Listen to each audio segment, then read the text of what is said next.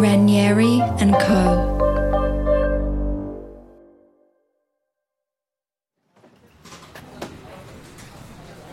They took Chris into custody and took him down to Northcote Police Station, and every badass copper in Melbourne came in to have a few whacks at him. Chris McDonald worked at Toy World, a Melbourne store selling the latest computer games, Barbies and Lego. He also dabbled in computer hacking in the 1980s. The biggest, meanest coppers in Melbourne called in to come and teach him a lesson, basically. Coppers, 6'8", probably 150 kilos, coming through the door in pairs, and they want to know which room he's in.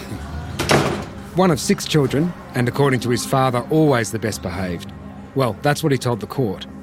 It was like his brain was wired to a computer. He knew how they worked, and he thought like that. It was extraordinary. Chris was spending a lot of time on his new computers, the ones he got from the toy store.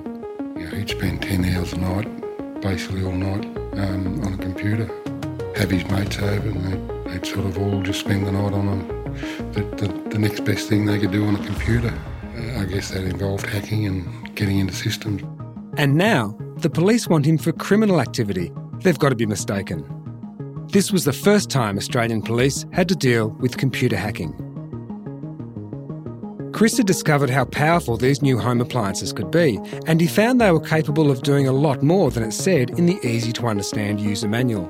He just had this smirk about him, always just a sparkle in his eye, like you knew there was a bit of mischief. He just obviously found something that he was right into and just loved tiny rogueness that we were kind of behaving in. It was the start of a new era. The internet was soon to launch worldwide, access to information on an unprecedented scale. Hacking, hacktivism, crypto wars, cypherpunks, government secrets revealed. Massive whistleblowing, leaking and publishing of war crimes, they were all to come. This new machine gave extraordinary power to an individual, if he knew how. But it also gave governments and corporations unprecedented power of surveillance. In this moment, there was experimentation and a frontier and exploring and no boundaries and no sense of I can't do it. In the beginning, it was hard to see the difference between being curious and being criminal. I even developed my first malware virus in 1984. The maths teacher, who was our de facto computer teacher, was impressed because he couldn't get rid of it. And essentially all I did was put some code into the clock chip of the computer. And all I did was manage to slow the computers down by a factor of 100. So to have this Apple IIe boot, it would take 2 hours. The hackers got smarter, more adventurous, and the police and governments tried to keep up. Everything was about to change. I'm Greg Muller. I've been a journalist for about 20 years. When I started looking into this story, I was amazed that one of the most interesting stories I'd ever investigated had been going on in my hometown of Melbourne. I grew up in the 80s and knew some kids who were into computers. I remember playing on a friend's Sega SC3000 and finding it really boring. I recall wondering why he wanted a modem so badly. What was that? And what did it do? I had no idea. No idea at all, as it turns out. Military systems, universities, telecommunications companies were being hacked from just a few suburbs away. Indeed, a bit further along my local train line was a guy, about my age, who was tapping away on a keyboard. He was learning, tinkering, exploring, and would go on to become one of the world's most notorious hackers. Assange first came to notice in Australia in 1995 when he was charged with 30 hacking offences. Loneliness is indicative of modern society. It affects everyone at some point. It's part of the human condition. Thanks to Medibank, We Are Lonely is a podcast that seeks to demystify loneliness. Follow the journey of 4 diverse 20-somethings on their search for connection. Young Australians have never been more lonely, yet loneliness is rarely discussed and often misunderstood. Season 2 of the We Are Lonely podcast is part of Medibank's 10-year commitment to reduce chronic loneliness in Australia. We Are Lonely is available wherever you listen to your podcasts. Search for We Are Lonely and listen today.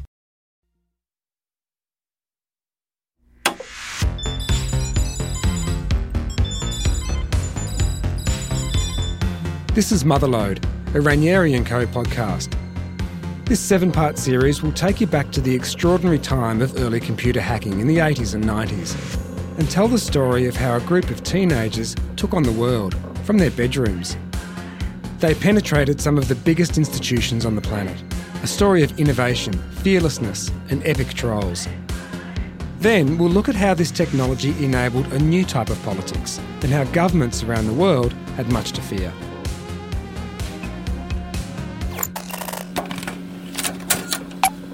Loading episode 1, Tiny Rogueness.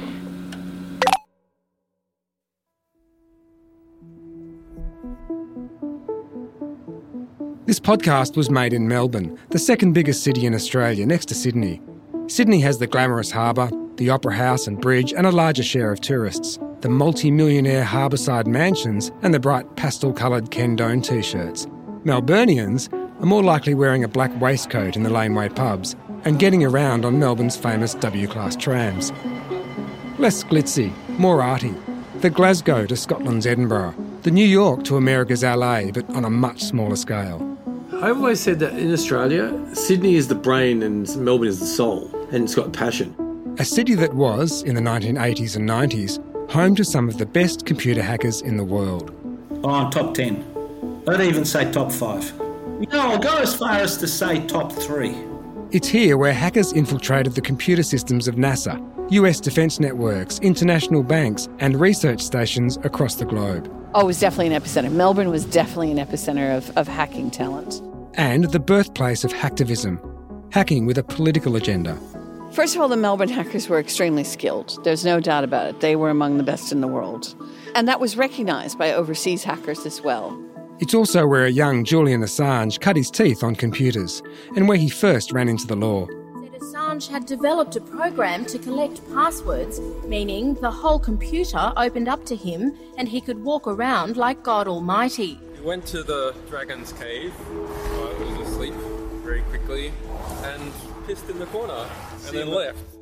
The definitive book on the Melbourne underground computer scene was written by Melbourne journalist, now academic, Dr. Soulette Dreyfus, and a then geeky computer nerd called Julian Assange. I've lost count of the number of times in the last 6 months I've heard the words, "Have you spoken to Soulette Dreyfus?" It took a while to organise an interview. Firstly, there was COVID and a serious lockdown. The unenviable title of the world's most locked-down city. When we finally scheduled a meeting, an earthquake shook Melbourne. A sit-down interview seemed downright dangerous. So we rescheduled.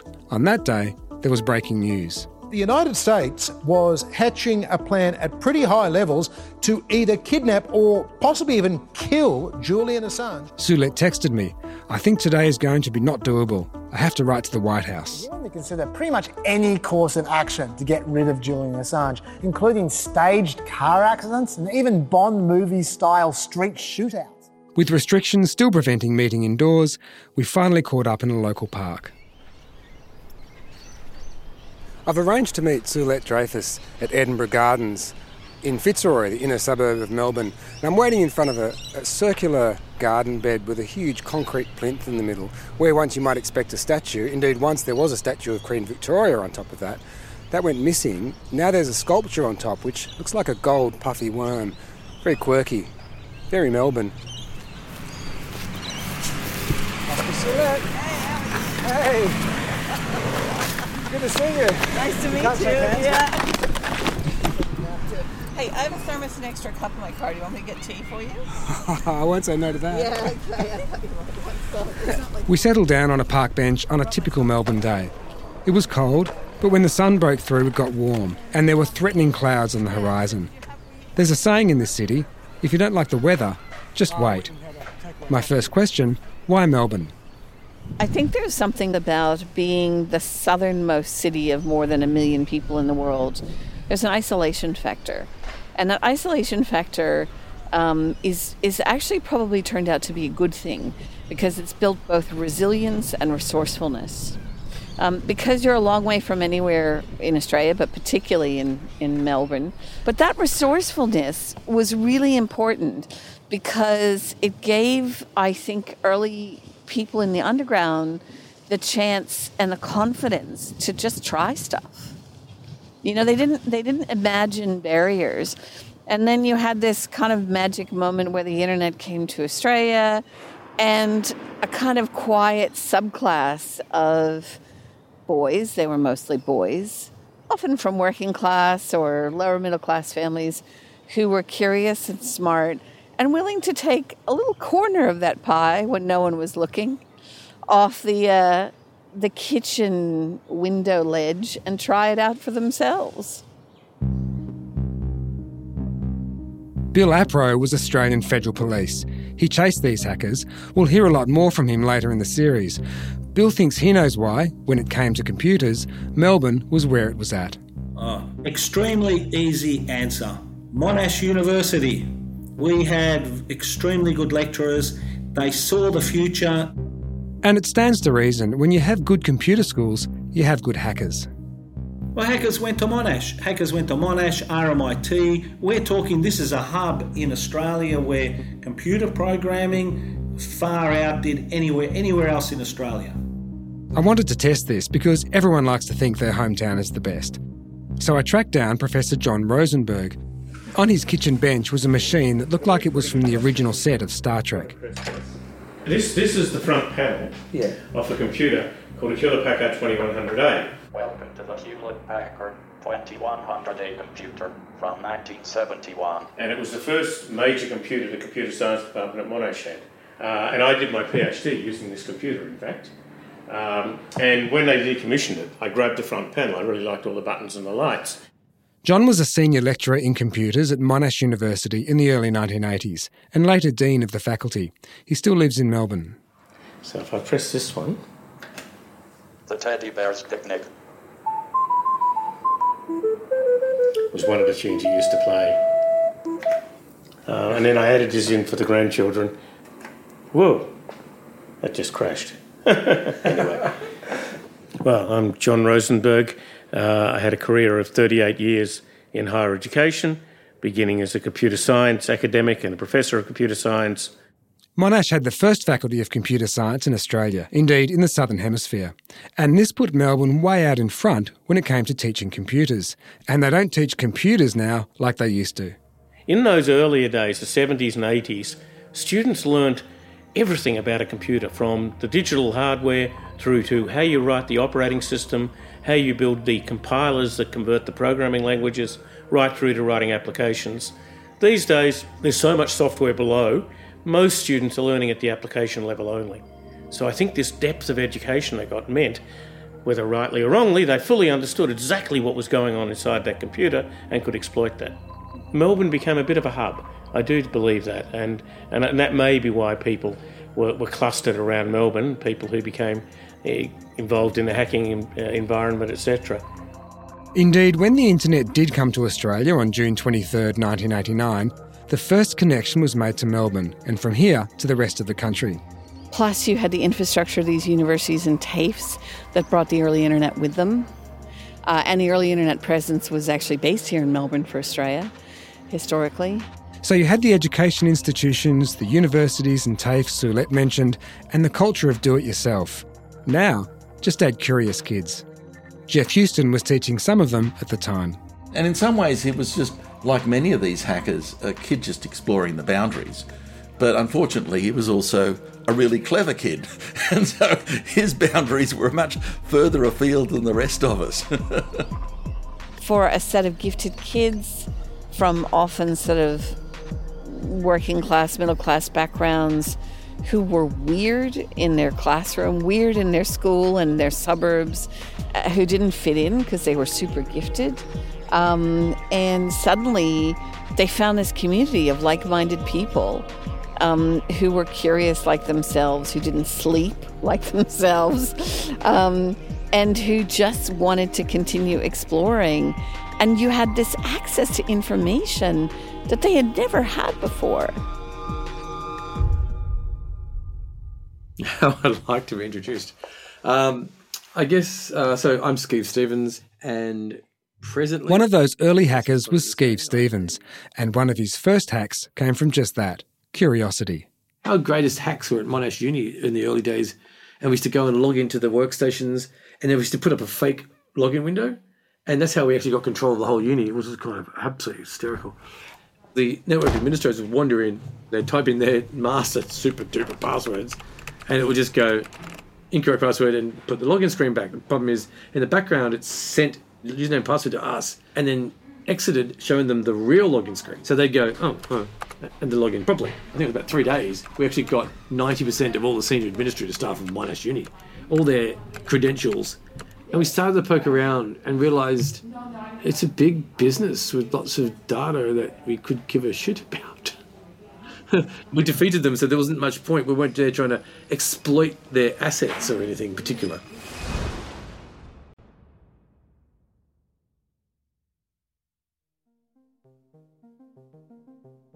So, how did it start? Well, innocently enough, teenage boys bored with life in the outer suburbs exploring a new technology. Take Andrew Sidwell. Since 15 years of age, I've been known as Bag. He was known online as Optimus Prime. He said to me, "Oh, mate, you're a show bag." I went, "Why?" And he said, "Oh, you're all shiny on the outside and full of shit." Andrew was a teenager in the 80s when Apple, Sega and Commodore home computers first started appearing in shops. And I came of age in the 80s in the VIC-20 to Commodore 64 phase of computing. Are you keeping up with the Commodore? Because the Commodore is keeping up with you. The Commodore 64, now in a home family. The Commodore 64 was one of the first computers aimed squarely at the home market. It was pitched as the personal computer with professional power. Coming in at around $500 in Australia, it was beige with large chunky brown keys and plugged directly into your telly. It came in a big box with a joystick, a data cassette or floppy disk if you're lucky, and a whopping 64 kilobytes of memory. Later versions came with a mouse. The outer suburbs of Melbourne were a pretty insular place. The closest teenagers like Bag got to a world outside Australia was... I'm Casey Kasem on American Top 40 in Hollywood. The American Casey Kasem on a Sunday night, the American Top 40, and it was just like, oh my God. And you'd sit there, I'd be in my room on my kind of computer listening to, Jodie Watley or these artists that never made it here. Andrew started going to friends' houses and playing on their Apple IIc and Osborne computers. It was so enchanting. The little winking green cursor filled with endless possibilities, and you could control it. I think it was an ad in the Melton local paper or a flyer of a guy renting VIC-20s and Commodore 64s. And so I rented, I think, a VIC-20, and then it was like, oh, this is great. We weren't a well-to-do family. Mum said, oh, look, I'm getting my tax back. I'll buy you a computer. So she bought me a Commodore 64, and I had a tape drive. Like many teenage boys, Andrew loved tinkering with these new toys. I started to understand a bit more about my computer that I had, how you could edit disk drive sectors, and I'll give you a great story about what that means. Strip Poker, which was a game on the Commodore 64, but highly pixelated, 1985 graphics. And so you had to play every hand to undress. And so I'm a 15-year-old boy. I was like, I want to get to the end of this game and see the naked computer digitized woman. And figured out how to go into my disk drive and look at the different file names in it and figure out which is which. And then I moved the file names around so it loaded naked. And so then all of a sudden I didn't have to play. And I got my jollies as a 15-year-old kid.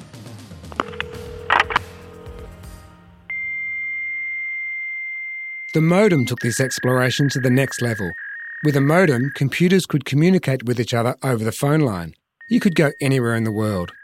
Andrew was going for a particular look, a bedroom set up just like David Lightman, the teenage hacker character played by Matthew Broderick from the seminal 1983 hacking film War Games. Shall we play a game? How can I ask you that? How about global thermonuclear war? Fine. All right. This movie even entered the hacker lexicon. To war game was to use a program which would automatically dial up numbers sequentially, looking for a connection to another modem. It could do this all night, and it was called war game dialing. We came of age in the generation of war games, and so I wanted to be Matthew Broderick. After getting a modem, often the first place most kids would go was a BBS, or bulletin board. These were the online chat rooms of the 80s. And remember, this is before the internet. Australia didn't connect to the global network until 1989. On a BBS, you could chat one-on-one, put up public messages, upload and download software. At a time when travel wasn't cheap and when long-distance and international phone calls were timed and pricey, it was a revelation, a doorway to another city, another state, or even another country. And when you dial the number of the bulletin board or the service, once you hear the sound of the other computer, you flick the switch and then they start to kind of connect and talk. And at that stage, the speeds were, I think, all the bulletin boards were 300 BPS. Compare that to the 25 megabits per second, which is roughly what we call high-speed internet today. That's 25 million bits per second, or 83,000 times faster than what Andrew was getting. So super slow. Then Telecom introduced this dial-up bulletin board service called Viatel, which was basically like dial-up teletext, and it had email. So 85, 86, I'm using email to communicate with people that I'd met on Viatel all around Australia. But one of his biggest influences was a local. I'm pretty sure it was City Toy World in Melbourne, which was, at the time, they were like the biggest Commodore 64 peripheral and software kind of seller. Andrew became friends with the sales guy. I'd go in probably most lunchtimes. It was on Swanston Street down in Melbourne. It was just it's the equivalent of an 80s kids candy store. You're in there looking at all these games. And so I started buying them, and this guy behind the counter introduced himself, Chris. Commodore 64s came out, and he was the first kid of the shop to get one, and they just kept multiplying. That's Chris's brother, Pete. Next thing you come in, there'd be 4 of them there, and then there'd be 6 of them. He'd find some ways to link them all up, and games went quicker and all that sort of stuff. He'd be finding the way to do it, and he's totally absorbed by the things, basically. Chris would become the first hacker in Australia to go to prison. He was known on the bulletin boards and later to the police as Bitmapper. He also used the online handle CC and Captain Credit. Chris was a cracking human. You get a sense that someone's already further down their journey in computers than you are, and you kind of, obviously, they become a bit of a hero for you. After a while, the games weren't the challenge. After all, they were pretty simple. The real interest became cracking the copyright protection. He said to me, hey, listen, I take all of these games home and I crack them, which means I remove the piracy protection from them, and I copy them. And you can take all my discs and you can copy them. I was like, oh man, that's amazing. They got to know each other pretty well, and Chris came over one weekend. And I think we were maybe in my bedroom, maybe drinking bourbon, mucking around, like playing games. But then by the Monday morning, I got a mail notification from Microtext that I'd been kicked off the Microtext 666 bulletin board for abusive posts. And then I think I tried to say, oh, hey, listen, I left my room and my friend was on mine. They were like, well, that's your responsibility. It's your computer. It's in your name. And so I was like, oh, where there's a will, there's a way. I've got to get back on Microtext 66. I have to be, with my peeps. And with these guys exploring the online world, there's always a workaround. So the light bulb goes on in little Sidwell's head when he's 15, 16 years old. I know I'm going to be a woman. So I went for Roxanne Lepoulque. I was like, Roxanne is sexy and Lepoulque is French and foreign. And I smashed those two together. I'm going to be Roxanne Lepoulque. So I, started to enjoy the fruits of my hard-earned naming, and then started like the honeypot of Microtext 666. This was Andrew's first and only run-in with the law. Yeah, so Roxanne Lepoulque attracted a guy from my hometown, which was pretty odd. And so he started kind of, talking to me. He reached out, and then he was like, oh, I'm a part-time photographer if you want to do any modelling. Andrew wasn't too careful about keeping up his false identity, and soon people on the bulletin board and the guy from his hometown figured it out. And then that guy and I started having a flame war. And so I said to him, hey, mate, I wouldn't be surprised if you got a rock through your shop window. And copies of that message have been sent to the police. And I was 15. I went, copies of yours have been sent to your wife. And so the cops were just like, who is she? Who is Roxanne Lepoulque? And he zeroed in on it. And I was like, it's no one. It's me. And He said, "What will I find if we come and look through your bedroom?" I said, "Nothing, you just find my computer." Thinking in my head, oh my God, I've got 120 discs full of pirated games, and I've got hack phone numbers to bulletin boards that I've got off other people. I'm in deep shit here. And that was it. I was out of computers and probably at the most interesting time in computers when they were about to go through the roof. So that was it for Andrew. But his friend from Toy World wasn't done. Meet Chris, known in the world of computer hackers as CC, a self-confessed credit card cheat. On the 25th of June 1987, Chris was featured on the Willacy program, a popular TV current affairs show. All of Australia watched as Chris demonstrated what he'd been up to. It was called carding, that is, hacking computers to steal credit card numbers. How much would you have ripped off the system for? No, probably over $10,000 at the least. How much over $10,000? Maybe $20,000 over. Chris's face is hidden in shadow. He sounds shy and he has what looks like a fake handlebar moustache. He explains to reporter Debbie Byrne that once he gets a credit card number, he calls a friend in the US to check it and then demonstrates. Scott, do a credit check.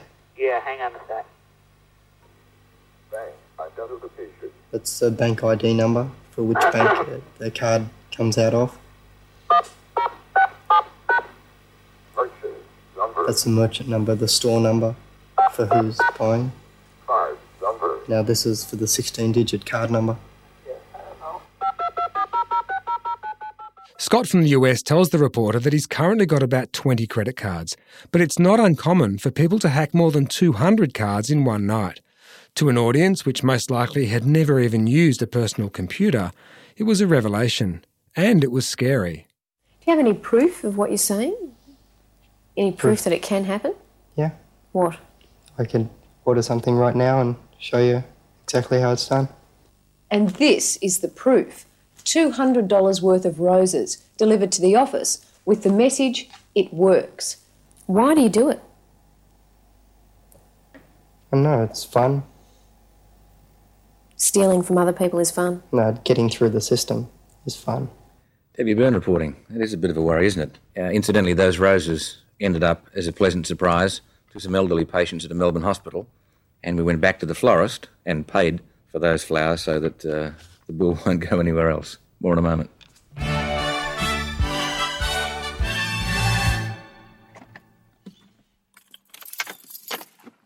I found out Chris died about 10 years ago. About an hour's drive out of Melbourne, I caught up with his older brother, Pete. How are you? Good to meet you. Thanks, man. This? No worries. Yeah, I just remember telling him not to do it. And so what happened after the TV interview? He got arrested in the car park.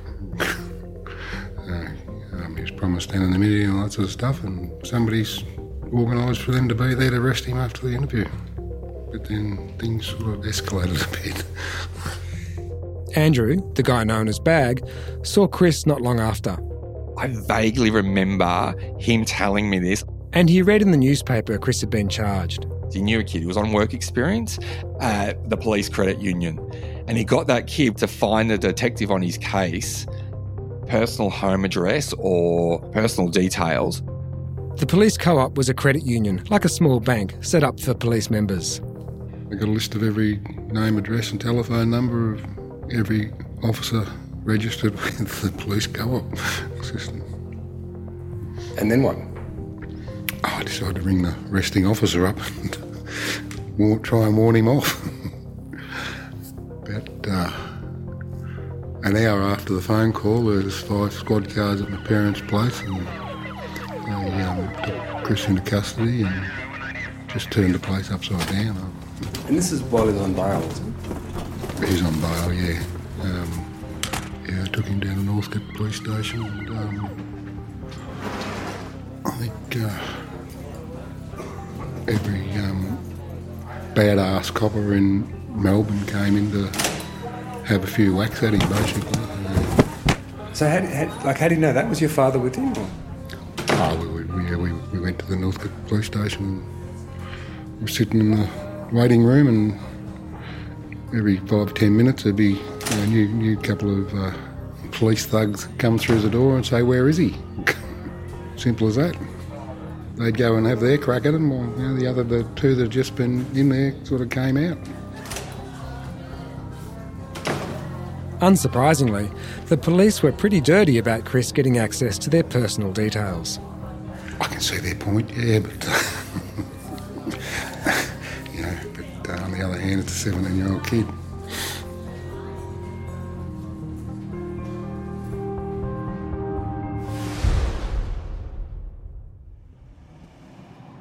My name's Steve Wilson. I'm an ex-detective inspector. A couple of days before this episode was released, I heard back from a police inspector who worked on Chris's case. I'd been trying to track him down for months.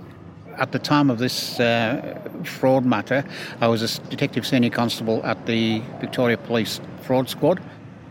So I quickly arranged to meet him the next day on the banks of the Yarra River in the heart of Melbourne. So tell me how you first came to hear about Chris MacDonald. Well, how we came about with Chris MacDonald is he had appeared on a current affair programme back the Willisey show. Under anonymity, he showed how he could hack foreign credit cards and make purchases on other people's credit cards.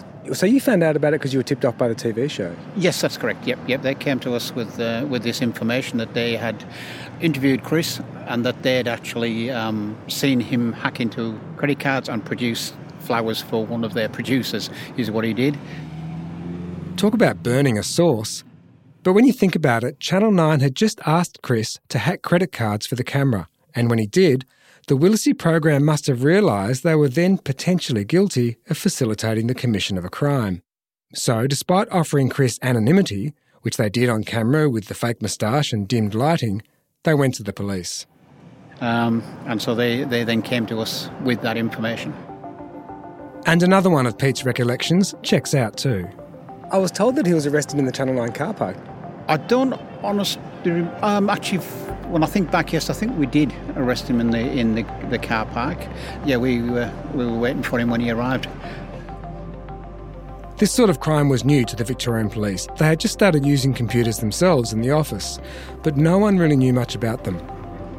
Yes, it was the first one in my time, and as it turned out, the first one in Victoria, and I believe the first one in Australia, where this phenomenon suddenly appeared, where people were receiving credit card bills for things they'd never purchased and could never work out initially, and particularly people in the US were making or appearing to make purchases in Australia, and Melbourne in particular. And because Chris was contacting hackers in Baltimore, the US Secret Service got involved. Yes, that's right. Because of the international connections and the number of individual states that were involved in the US, and this one fell into the domain of the US Secret Service. So we were dealing with the US Secret Service in Washington. According to Stephen, Chris accessed the credit card numbers which were posted online. Yes, it was a bulletin board where these details were put up, yep. As the lead investigator, Stephen was one of the people Chris targeted when he got the list of officers from the Police Credit Co-op. They decided that they would send us some flowers with a message that, almost a challenge, that you can't catch us. Do you remember the flowers? Yeah, they were roses, red roses. What did you think when you saw a bunch of red roses on your desk? A bit annoyed at the start, and then we had a laugh. But then, it got more serious and more personal. Basically, the credit card details, home addresses and telephone numbers of myself and two other members of the fraud squad were put up on a bulletin board with the message of, here's the details, go for your life, boys. Stephen showed me a printout of the information posted on the bulletin board, and sure enough, names, addresses and home phone numbers were there. As it turned out, and thankfully for me, they got my telephone number wrong, but the other two members of the fraud squad received phone calls at 3 o'clock in the morning. Whilst it wasn't Chris was there when the phone calls were made, as he told me later on. Basically, the same threat, but with a bit more venom about what they were going to do. They were going to come to our houses and what they were going to do to people at our houses and things like that. So it took a bit of a more serious turn than just sending us flowers from our perspective. That's when Chris was arrested again and charged with harassing offences, squad cars pulling up at Chris's parents' house. I also wanted to put to Stephen the allegation that Chris was beaten up in the police cells. Telephone calls, arrested while he was on bail, and then roughed up in a police station. Yeah, I know that's been mentioned. I wasn't there. There was a conscious decision made within our squad that we would not arrest him. Once he was in custody, we would then go and interview, which is what we did. So I can't comment on what happened when he was arrested, and he didn't say. There's no way of us verifying what happened in that Northcote police cell. But 35 years on, Pete's memory is pretty solid. He remembers sitting in that waiting room with his father. He just waited it out. What else can you do? You're not going to stop him. And the next morning... I think we got him bailed out the next day. And what did he look like? Pretty ugly. Yeah, he'd had a hell of a hiding.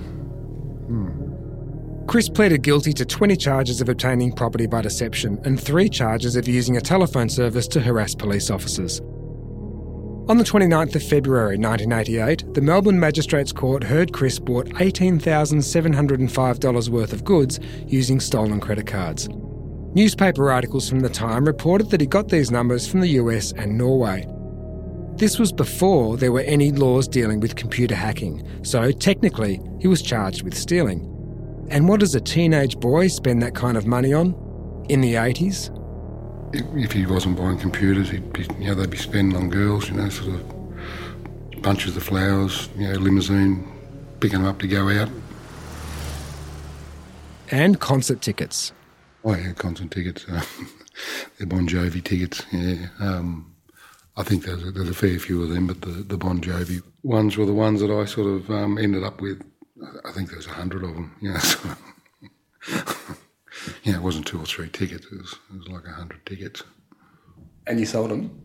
Oh, I sold a few of them to help fund the defence. There were about 300 concert tickets in all to Bon Jovi, Billy Idol and Simply Red. I checked this out and realised I was at Billy Idol's only Melbourne concert on the 27th of August 1987 at Festival Hall, a sweatbox of 5,000 heaving fans.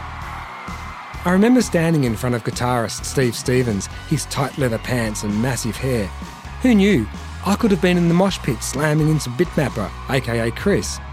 But unlike me, Chris probably wasn't picked up by his tired-looking father wearing a dressing gown and pyjamas. He most likely got a ride home in a chauffeured limo.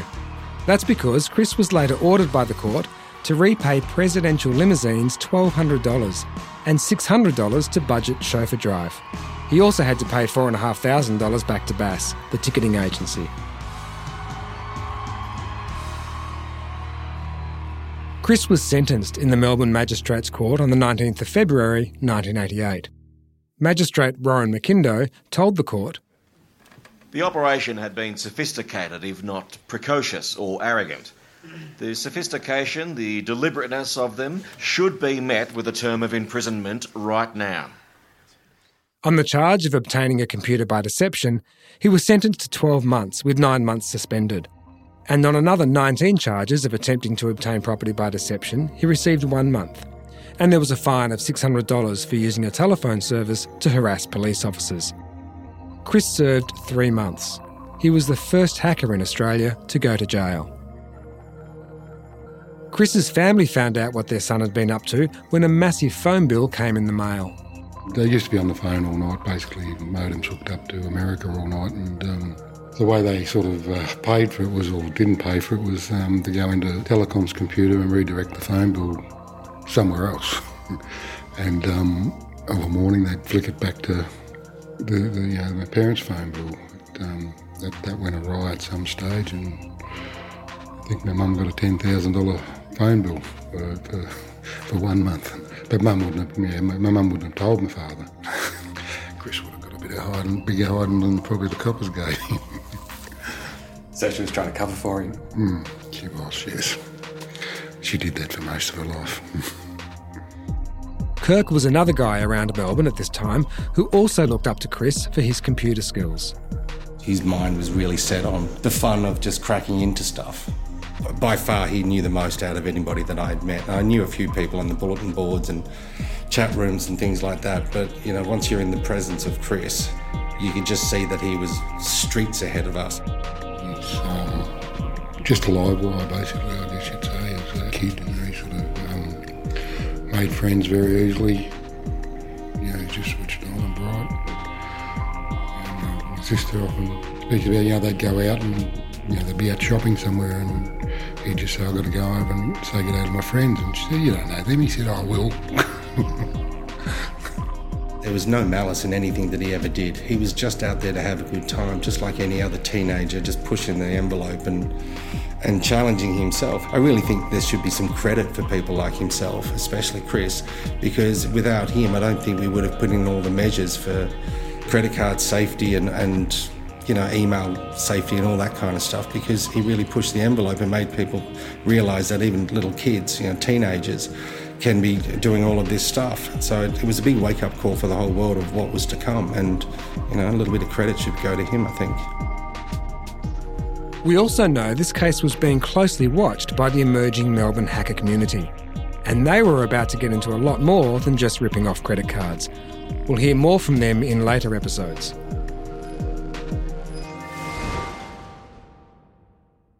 Another person now infamous in Australia for hacking is Skeeve Stevens. We heard from Skeeve earlier about his hack into Monash Uni.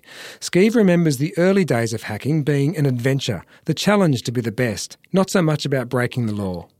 I don't think that I really even knew anyone who tried to break the law. So most of the hacking that I came across was people trying to figure out what could be accomplished, and were they better than the others. One of Skeeve's hacks was Coke machines. A Coca-Cola, I'm guessing, or some provider of vending machines, had put little Unix boxes into the bottom of their Coke machines. This keeps track of how many cans are in the machine. And it would send a message out over the networks that it needed more Coke to be refilled. We ended up gaining access, I think it might have been 2,000 machines, and we could actually spit out cans of Coke. Skeeve then entered a fake value as a prompt, but he needed proof his hack was working. We knew people all around, or all over the world, and one of the unis, I got one of the guys, I was like, oh, which uni are you at? And he goes, oh, blah. I said, Skeeve replied, great, I have a Coke machine there. Can you go down this Coke machine? And he's like, okay, do it in like 30 seconds. And he's like, run over, and I'd be like, and he'd come back and he'd go, I just got Coke. Skeeve's luck ran out, and he was arrested in 1995 for a different scam. Using the name Optic Surfer, Stevens hacked into computers run by the internet service provider AusNet in a bid, he says, to expose lax security.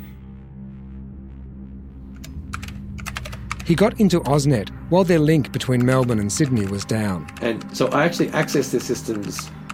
I went in there and saw where all the credit card numbers were, took a dump of them, there was 2,000, and the file was like credit card expiration date, name, date of birth, home address, driver's license number. Like it was the payload of identity theft. Skeeve claimed he didn't use the cards to steal. He just wanted to show the world how easy it was to access them and how slack the bank's security was. So, in April 1995, he emailed lists of credit card numbers to 20 journalists.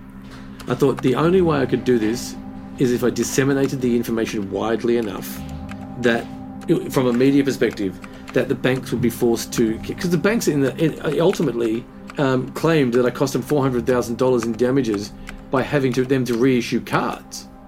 What I've done, essentially, in a parable was, you look through a neighbour's window, you saw him watching child porn. So what you did was you broke in, grabbed the tape, and you took it down to the police, and they went, thank you very much, and arrested you for breaking into.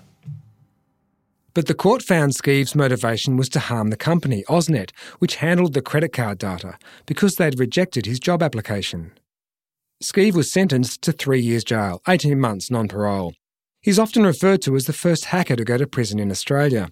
Yes, Chris McDonald went to jail 10 years earlier for his hacking activities, but that was before there were any computer hacking laws. Remember, Chris was charged with obtaining property by deception. For Skeeve, jail wasn't all bad. AusNet might have knocked him back for a job, but other folks were now after his talents. I had 5 job interviews in total while I was in prison. 3 of them with law enforcement. Skeeve's now a consultant and futurist. A few years ago, he invested in a company which specialises in microchip implants in humans.